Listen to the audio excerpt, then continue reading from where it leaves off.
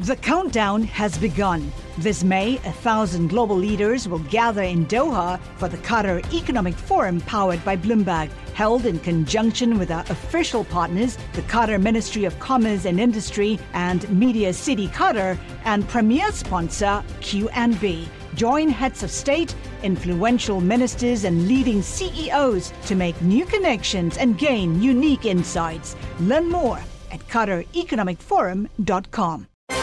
This is Bloomberg Business of Sports. We're in a situation that we haven't dealt with in modern times. The pandemic here has really accelerated the investments that we've been advocating for years. From a macro standpoint, I think our sport industry is really forced to look at the business a little bit differently. In-depth conversations with the leaders in the sports industry. Esports is a good aberration. We're still moving forward. We're part of something much bigger than sport right now. The health and safety of our stakeholders is what's most important. Every moment, I think we're all, from a business perspective, thinking about the impact that the virus is having across the country. Bloomberg Business of Sports from Bloomberg Radio.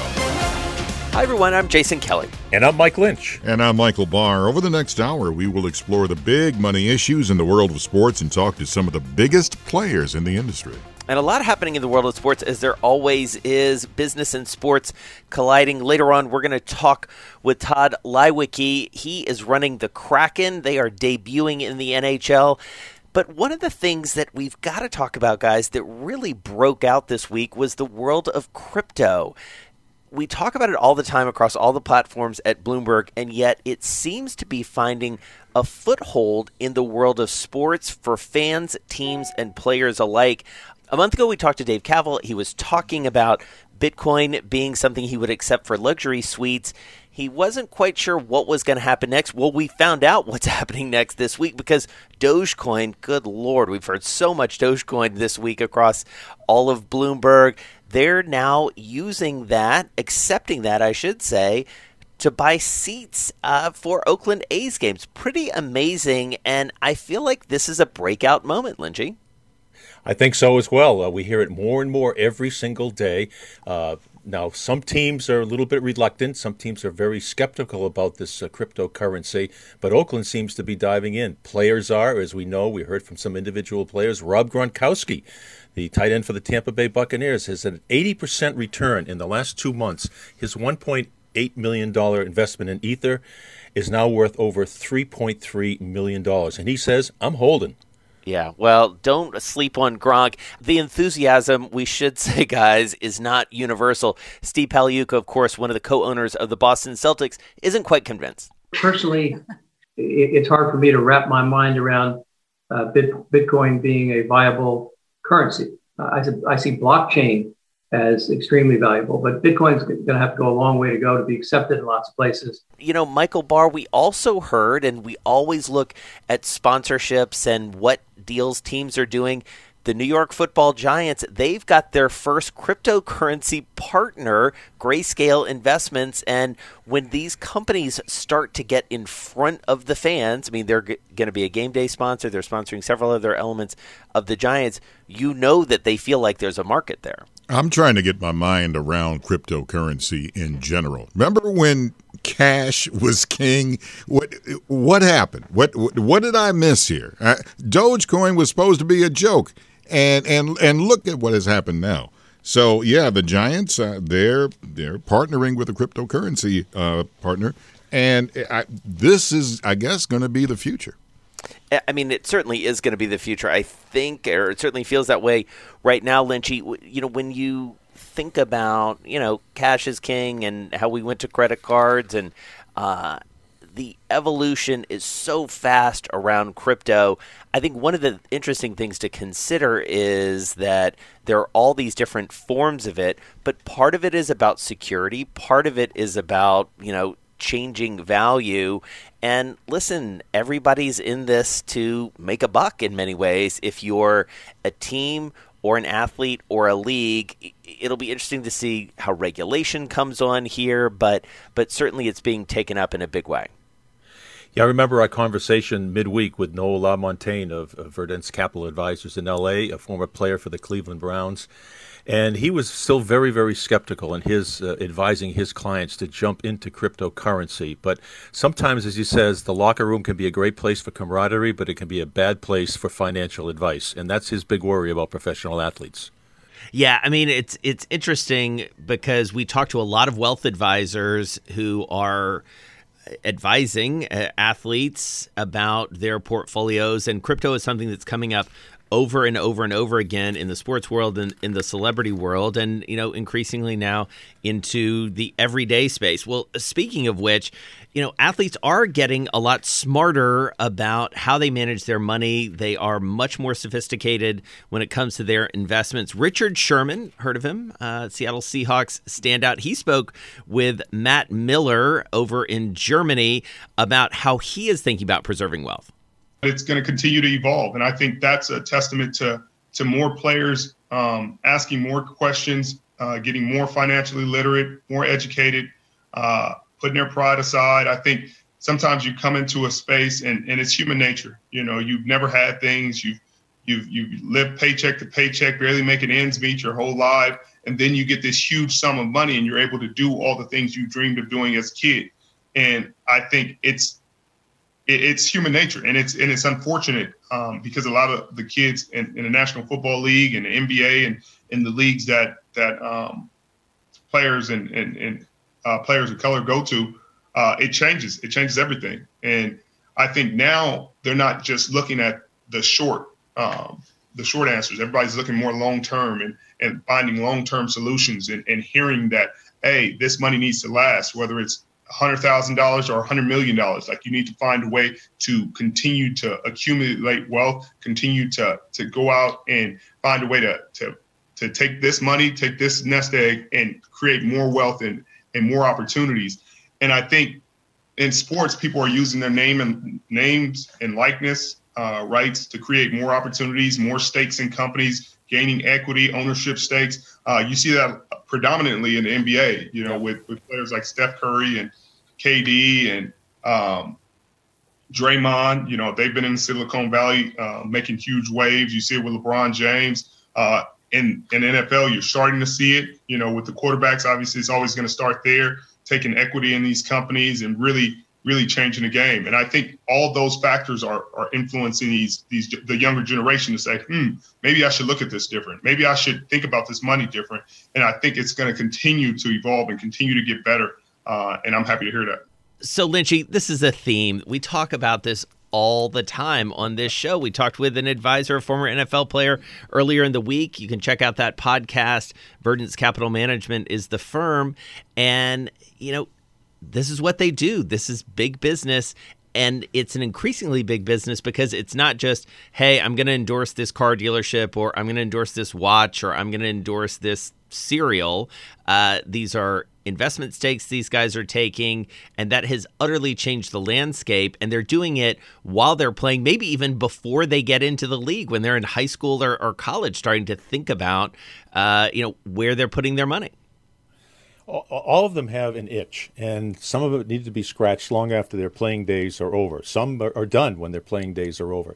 And I applaud these guys. I never had great vision beyond what was going to happen tomorrow afternoon, and a lot of these guys do. And you look at LeBron James and so many other players. Michael Jordan's back in the game right now, and LeBron is still active, as you say, and he's already thinking and already planning for his post-playing days. Today, delighted to be speaking with the CEO and president of the Seattle Kraken, Todd Leiweke. So, Todd, really good to spend some time with you. Guessing you're tired of all the Release the Kraken jokes, but you should have anticipated that. It's an awesome name, I have to say. Give us the state of play here. Obviously, it's all happening now.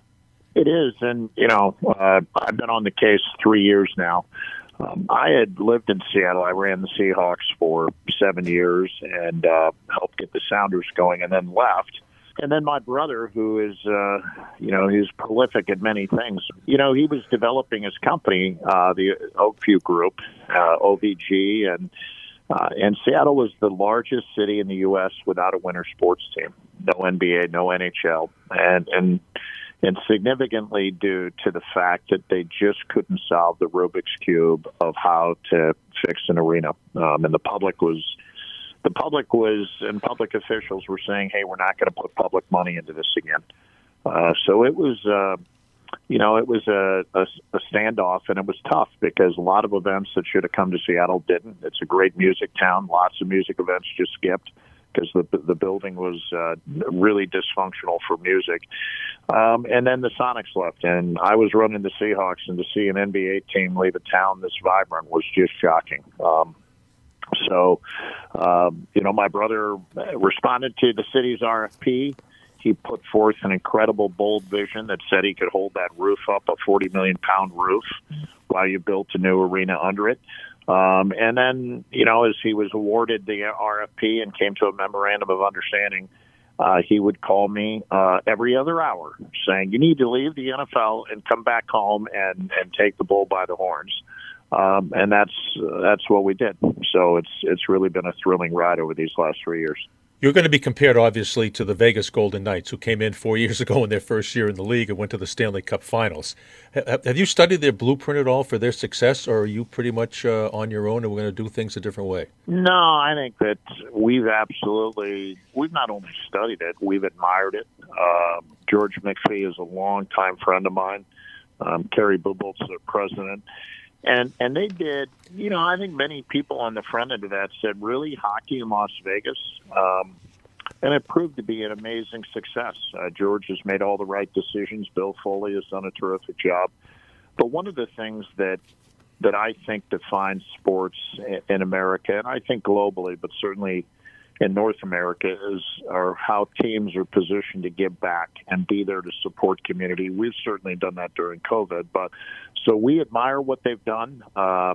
We've learned from a lot of what they've done, and but we've got to do it on our own here, and we've got to do it in a Seattle-centric kind of way, and I think we're poised to do that.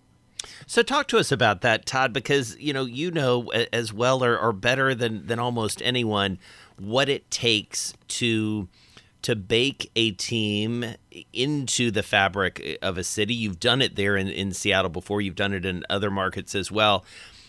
And part of that is ensuring that you get the right companies behind you, the right sponsorships, the right community engagement from a fan perspective. So walk us through the playbook there. I mean, in the purest forms, we build the brand, and the brand feels so good that partners want to tap into that brand equity to build their brands. But that's actually a two-way street. And so having the right partners can really also build your brand. But there had to be a base premise and a base promise to those partners of what we were going to build. And, for us, that was one of the most beautiful arenas in the world, and it's going to be. It is just spectacular. It scales. It's subterranean. It's in a park. The historic roof gives instant soul to the project. So the arena, events, so we're going to be busier. We're going to be one of the busiest concert venues in North America. The promise of the team and fandom. The fans here have been incredible. But then there's other values you have to stand for. And I'll give you an example for us is diversity, equity, and inclusion. And we built, from day one, we committed to building one of the most diverse staffs in all of sports. And today, 46% of our staff are women, and 26% of our staff represent BIPOC leaders. And so, I think people say, hockey, really, diversity? Yeah. Well, we have a terrific staff. I think it's a high-performance organization. But they represent, and it's something I'm so proud of because I love the game of hockey. Hockey needs more diversity, and we feel like we're really playing an important role in that. Trying to play sports in a COVID world, and what's important for any team, NHL, NFL, whatever, is getting bodies in the seats, fans, to watch the sport. How can you guys do it, and how do you plan to do it safely? Well, we're listening every single day to leaders in the medical field, leaders here in the state who are advising us and trying to give us insights as to what's coming. I think these facilities, our facility for sure, is going to have policies and procedures relative to cleaning and air filtration that are substantially enhanced, that serve their own purpose beyond COVID. And but we do have one other group we listen to, and it's the people who have bought tickets. And we're sold out for next year. I think we'll be sold out for years to come. And they have voted. They want to get back. They want to get into an arena. They want to cheer a team. They want to be with neighbors. They want to celebrate community. And they have been unwavering this entire journey. March 1st, 2018, 32,000 depositors put money down. And they accepted 32,000 depositors because they thought there'd be some fallout. There wasn't a whole bunch. We ended up taking full season tickets and splitting them. And I don't know that any team, any expansion team, has ever done that. We took 4,500 season tickets and cut them down the middle to try and meet the demand. And even that, we didn't get everyone seated. So the fans have spoken. They want to get back. They want to cheer. And I think they believe that by the time we drop the puck in the fall, sometime in October, that our world will be returning to some normalcy. So, Todd, talk to us about Seattle as a sports fan's paradise in many ways. So, Todd, talk to us about Seattle from a sports fan's perspective. From that vantage point, you've seen this from a lot of different perspectives, the demographics, the characteristics of the Seattle fan. It's a fast-growing, affluent fan base. There is something a little bit different about the vibe that you know better than anyone. Tell us about it. Well, I just love fandom and understanding it and studying it. And, I'd say in my career, the greatest privilege I've had is serving the fans. And that's really what I believe we do. And when I came here with the Seahawks, I felt that these were, there was a different kind of fan here. And I think to really understand fandom, you do have to look at it almost in its broadest form, look generationally. And, in the day, this was a long way away from the rest of the United States, and it was kind of the last stop. And people who came here were different, and that held true. Lots of different companies were incubated here. And then, this World's Fair happened here, and the city leaders moved, heaven and earth to facilitate a World's Fair right in the heart of the city. That's when the Space Needle was built. That's when our arena roof was born. But that World's Fair focused on future. It focused on technology. So you have a really unique spirit here. But people like belonging here, and they're willing to give up wherever they're from. They're willing to kind of drop that hometown jersey at the border of the state and belong. And they belong to the Mariners and the Sounders and the Storm. And they're going to belong to, the Kraken. The countdown has begun. This May, 1,000 global leaders will gather in Doha for the Qatar Economic Forum powered by Bloomberg, held in conjunction with our official partners, the Qatar Ministry of Commerce and Industry and Media City Qatar, and premier sponsor QNB. Join heads of state, influential ministers, and leading CEOs to make new connections and gain unique insights. Learn more at QatarEconomicForum.com. Todd, you got a lot of expenses, the expansion fee, the rebuilding the arena, training facility, et cetera, et cetera. What does the new TV deal with ESPN and Turner mean for your club in this first year with all those big expenses? Gary Bettman's the longest-serving commissioner of Major League Sports. I think he's just done a terrific job of the league. I think the game today is a really beautiful game, the way it's played. I think he's done a great job with these two expansion teams. And I think he did a great job with the broadcast deals. To be back on ESPN is really thrilling. I've been a hockey fan my whole life. The opening, jingle, the opening music for ESPN, NHL on ESPN, to hear it again was just like fantastic. We're going to play it in the arena and we're going to honor it. But then, to go to Turner and create a partnership there. So a lot of people focused on the dollars, and certainly there was a hefty increase in rights fees. But for me, more than that, it's these two partners who are really committed to the storytelling, to showcasing the league like it deserves, and I'm super excited. Todd, you've got a couple of high-profile owners, more than a couple, involved here. You yourself are a minority owner, I believe, of the club.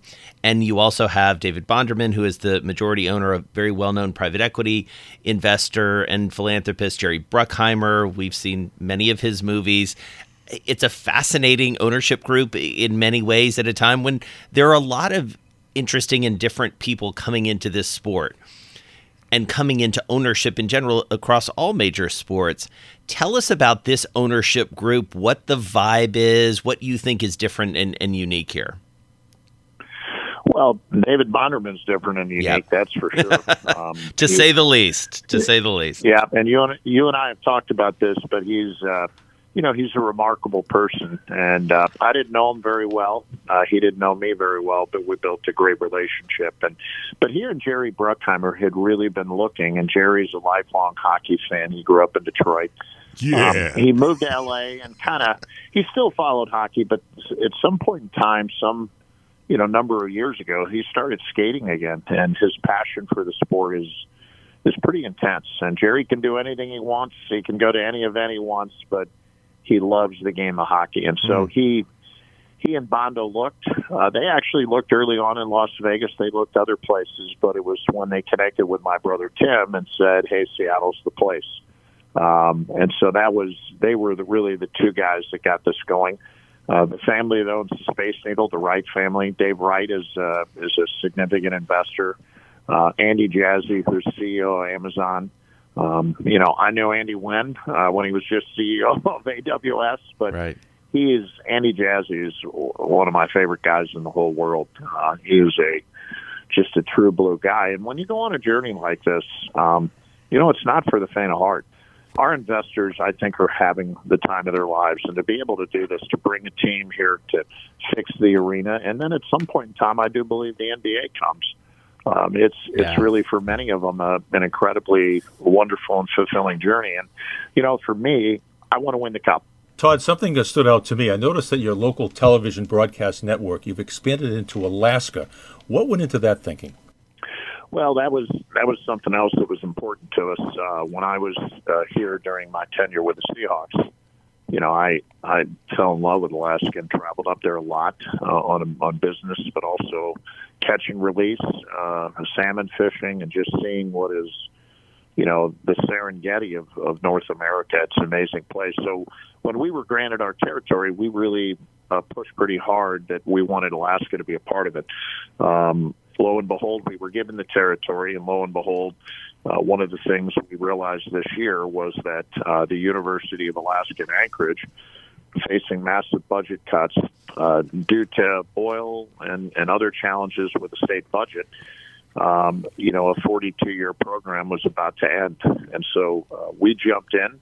There's a $3 million campaign that's ongoing right now to save the Seawolves hockey program, and I am now super optimistic that program's going to be saved. And it's a fantastic opportunity because we don't, just ordain, hey, you're part of our territory, you're now Kraken fans. You have to earn it. And so the chance to earn it was such a significant issue right there in front of us was terrific. I'm headed up there in 2 weeks. We're going to rally the business community a little bit more, but it's the people on the ground that are doing it. Would you ever think about taking a game on the road up to Alaska? Wouldn't it be fantastic? And so, Mystery Alaska, Howard Baldwin's movie was that premise. Yeah. But, I think that could be a spectacular one-time event. I think really what we want to create is day in and day out engagement. And, the other thing, taking a game up there is a logistical issue, and the Sullivan Arena, the Logical Arena, is actually an Olympic sheet of ice. But, part of why I'm going up there is to better understand their facilities. But for sure, we can honor the game, all that Alaska's contributed to the great game of hockey and our building, and we're intending on doing that this year. Todd, you dropped a little crumb earlier that I want to pick up, which is about the NBA and the tale of the Sonics. There have been podcasts, books, articles, many late night, I'm sure, sessions in bars lamenting that team and what happened there. What needs to happen to get the NBA back? Well, pretty simple. You got to have an arena that's capable of hosting a team and generating economics commensurate with NBA teams, and we've done that. Yeah. This arena is going to be absolutely perfect. Everything is built out. The economic model is built out. Some have said, well, the hockey team took all the economics. Not true. We built this so that NBA team can come in, plug and play in one of the most beautiful arenas in the world, and also enjoy unfettered economics. And so we've been deliberate about it from day one. I feel it's part of the pledge that was made to the city when we said we would do this. And we won't rest until the NBA is back in Seattle. You know, Todd, given your experience across all the pro sports, I got to ask you, because we've all been talking about it, and I'm guessing you have as well, given your intimate knowledge of ownership and management of teams, and as you say, you know, studying fan bases and fan behavior, Super League. I mean, unbelievable to watch from the sidelines. As someone who knows that sport, the sport of soccer/football intimately, as someone who understands ownership and fans, as I said, what do you make of that? Well, you know, first, you were trying to get something organized across, you know, different countries, different cultures. And I think that you were also trying to do it in the midst of a global pandemic. And so, you know, when I look at it, you know, economics do drive lots of big ideas. And so you can see the economic idea there, that we're going to get the top teams. And, you know, that's actually what's happened in sports. The NFL is the top and the NHL is the top. Soccer didn't have that distinct pyramid, so they made a run at it. I think the COVID world perhaps kept them from truly understanding what public sentiment might be. And, you know, I think that fans do rule the day. And the fans spoke. They spoke decisively. When the government spoke, those were also fans within government speaking. And you know, that passion is what fuels sport. And so I think even those who might have been on the losing side of that debate, those who were the promoters, can take comfort that the passion for those teams is alive and well. And the fans do feel as though emotionally they own those teams. And that's really what the whole thing's about. Well, Todd, thank you so much. It was really great to catch up with you. You know, it's such a fun, wide-ranging conversation given your fun and wide-ranging career. A lot to look forward to. It sounds like there in Seattle with the Kraken released, as it were, and can't wait to see all the events that you're able to put together. And I think we all know as sports fans that the Seattle fans, as you said, are a special breed in many ways. And I'm especially taken by what you said, that a lot of people show up there and sort of leave their previous hometown allegiances aside. There's a fervor in that city that is really something to behold. So best of luck. We really appreciate it. And listen, the only way for you guys really to experience it is to come on out. So yeah. I'm hereby inviting you guys to come out, see a game. You'll be my guest. I'll buy you dinner and a beer after the game. But, you know, you get out of the studio and get some fresh air and come out and see us play. Absolutely. I'm lacing up my shoes right now. Yeah, exactly. I'm Googling plane tickets. My goal is to be the number one pick. That's something I've been dreaming of since a kid. It feels better to be number one than number 5. I wear the number because of Mike. We have a chance to go for 3 in a row. Good numbers at a good time. When I first started wearing that number, I was just happy and proud. Bloomberg Business of Sports, the number of the week. All right, Here gang. we go. You know what it's time for. The fabulous number of the week. Now, you remember when Lynchy said that he had to get in my head? And that's how he was figuring stuff out. Now, he probably thought the question was going to be about New England Patriots owner Robert Kraft. He bought a house in the Hamptons in an off-market deal for $43 million. Oh, no, Lynchy. Oh, boy. That's not your question. Uh-oh. Now, this one. Now, I'll be a little serious about this here. The great Bobby Unser, one whale of a racing driver. He passed away this week at age 87. He was a 3-time winner of the Indianapolis 500. He won it in 1968, 1975, in 1981. What I'm asking you guys, what was Bobby Unser's share for winning the 1968 Indy 500? What was the purse? His share of the purse? His share of the purse. Now, if you want a clue, I can give you the purse. That would be great. I'm going to give you the purse. The purse was $712,269. That's the purse. So that's the total. Total. What I want is, what did he take away as the winning check? Out of 712. I'm glad you gave me that, because God knows what I would have guessed without that guidance. Let's say $250,000. I think that's high. I'm going to go 100,000.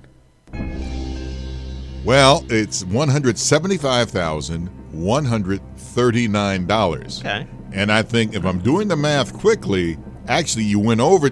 Well, Jason, you went over, but you were closer. Hey, this is not Price is Right. When I want to win, it's not Price is Right rules. That's how I said it. Hold on, I'm reaching into my sock. I'm throwing the red challenge. Yeah, exactly.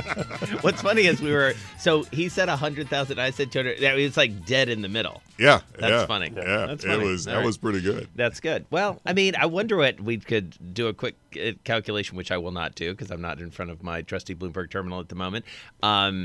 I mean, that's still a pretty good payday in $2021. Yeah, it's and this is 1968. Yeah, and I mean that was very good. So it was. By the way, that car. If anybody is a fan of Paul Newman, the car that Bobby Unser drove was the centerpiece in the movie Winning.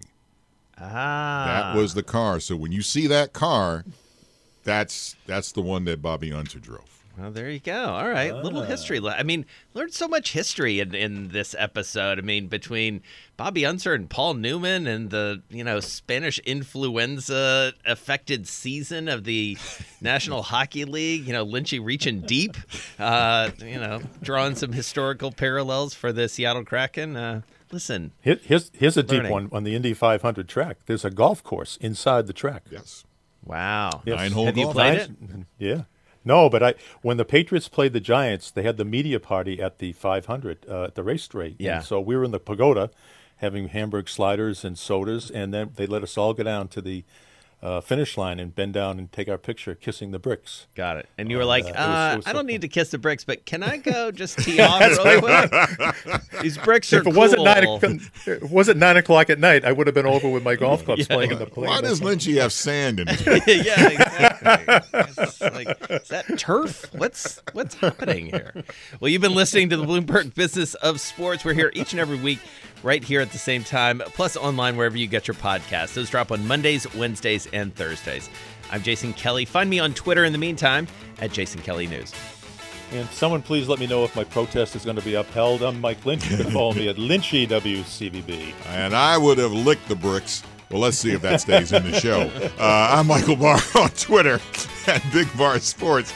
You're listening to Bloomberg Business of Sports and Bloomberg Radio around the world. The countdown has begun. From May 14th to 16th, 1,000 global leaders will gather in Doha for the Qatar Economic Forum powered by Bloomberg. Join heads of state, influential ministers, and leading CEOs to make new connections, gain unique insights, and uncover valuable opportunities in one of the world's most rapidly rising regions. Request your invite for this exclusive event at QatarEconomicForum.com.